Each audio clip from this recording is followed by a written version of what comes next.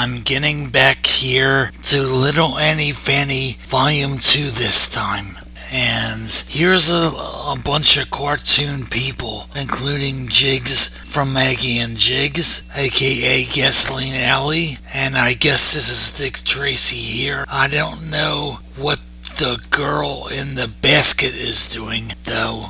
And here Annie has a baby bottle that she's feeding this guy out of. He jumps right from the bottle to sucking her big titties.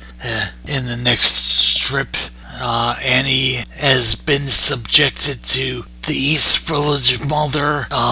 This one has the fabulous furry Freak Brothers and Crumb's Angel Food McSpade in it. And here Annie's introduced to the publisher of the paper.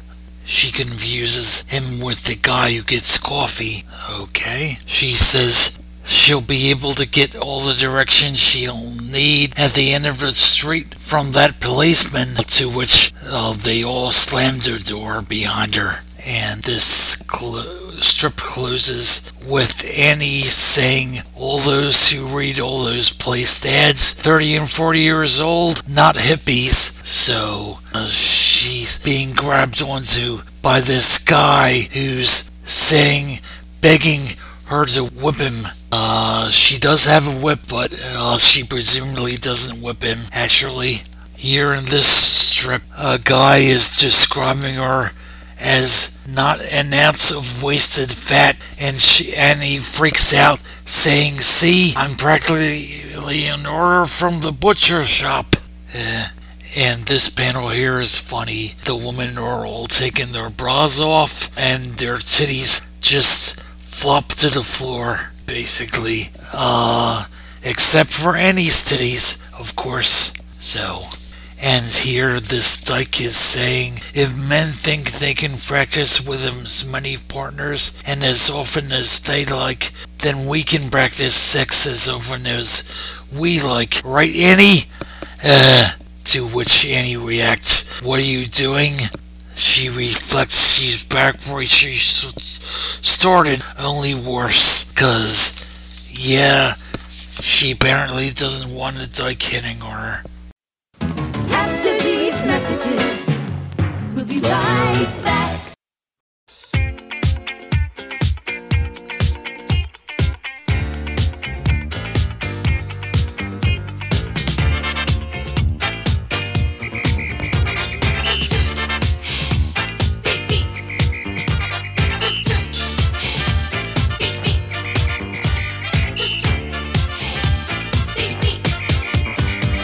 Sad girls, talking about the sad girls.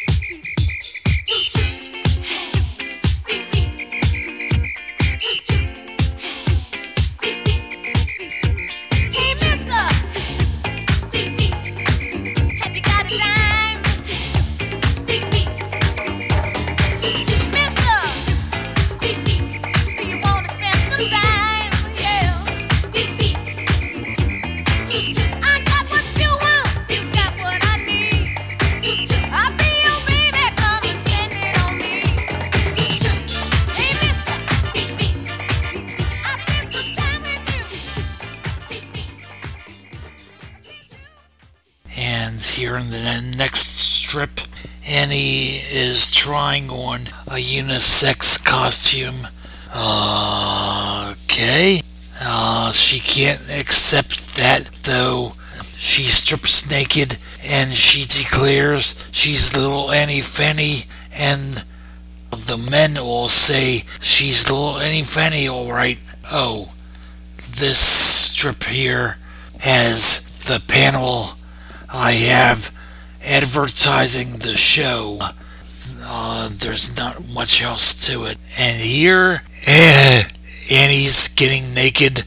She's splashing herself because she's in a lake or something. The water's going, quote, splishy splash. And here between panels, she's attracting an audience of a cow, a bear, a moose, and an elk.